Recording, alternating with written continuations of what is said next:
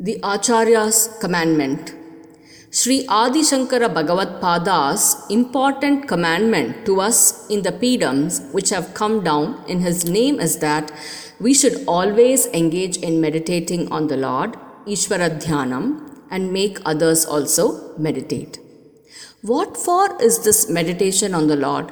The object is to discover that the Lord has become ourselves, or that our true nature is He Himself.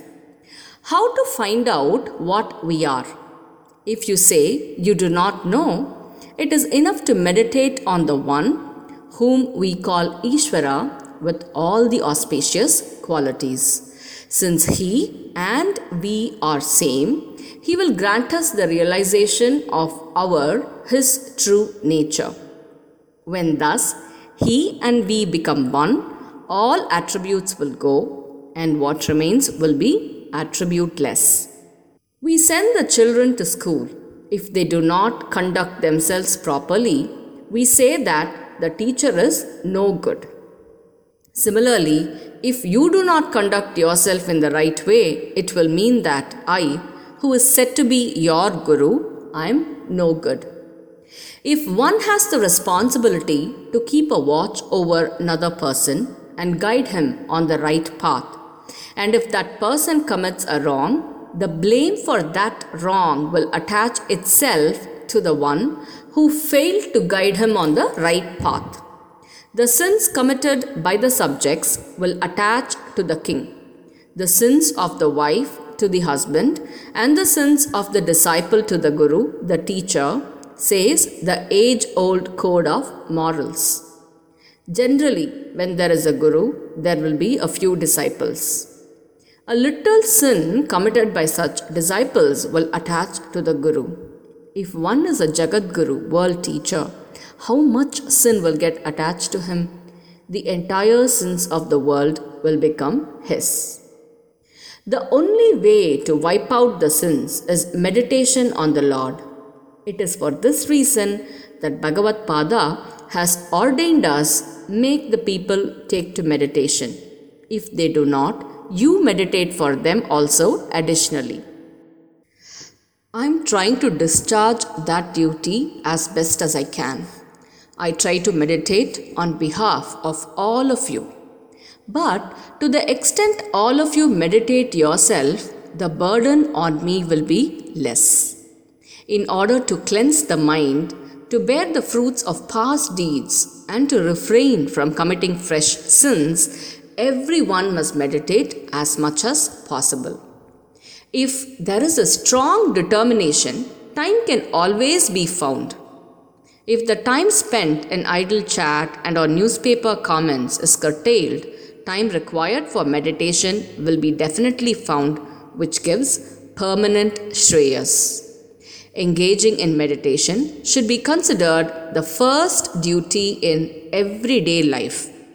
Whether one is rich or poor, whether there is sorrow or joy, sound health or ill health, meditation shall always be done as much as possible. Apart from practicing meditation, we shall persuade others who are close to us to meditate. One should not get angry if they do not meditate. They should be told lovingly and in a manner they react favorably. If something is told with love, even hard-hearted persons will soften.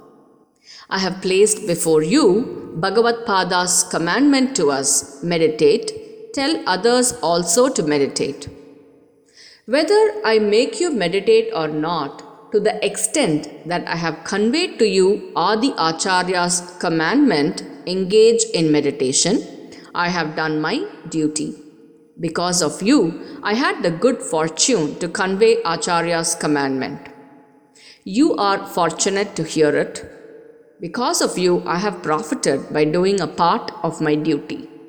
You have also heard and come to know the means for realizing spiritual gain. We have gained mutually. Absorb this well in your mind and profit by it fully. May Lord Parameshwara shower His blessings on all so that they can follow the right path, and when this life comes to an end, can have the satisfaction and strong faith we have gained the fruits of having had this life. We can now pass away without fear. With mind having got spoiled, we have committed innumerable sins. If meditation on the Lord has been practiced or had been practiced from childhood, by this time considerable amount of sins would have been wiped out. On the contrary, we are incurring more and more sins. For as many days we meditate on the lotus feet of the Lord, we have experienced the fruits of having this life. That is the gain for having taken this life. Each one should ask himself or herself for how long she meditates. Every day we are engaged in several activities, but we would have spent very little time on meditation on the Lord. If we had spent on meditation on the Lord the time wasted in idle talk and other wasteful ways, we need not now fear of the load of sins. Now the load goes on increasing. We have come into this world. Without exception, everyone has to go. Till now, this world has been a place only for taking over loads of dirt. Hereafter, let us make this a place for cleansing the dirt. Holy place, holy waters, body, mind, shastra and other conveniences are available in this world only. We have committed sins by word of mouth, by the mind and our body. The same thought, mind and deed should be used for doing virtuous acts, and through such acts the sin committed by the same agents should be wiped out.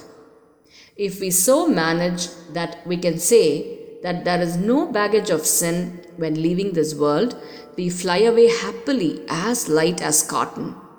We can return to the same place where we had started.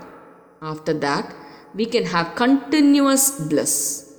In Kannada, there is a saying about our Acharya. He will make even sinners a Paramatma, a great soul.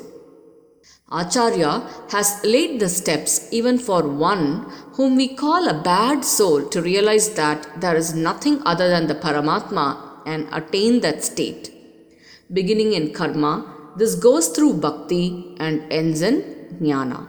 Shri Gurubhyo Namaha.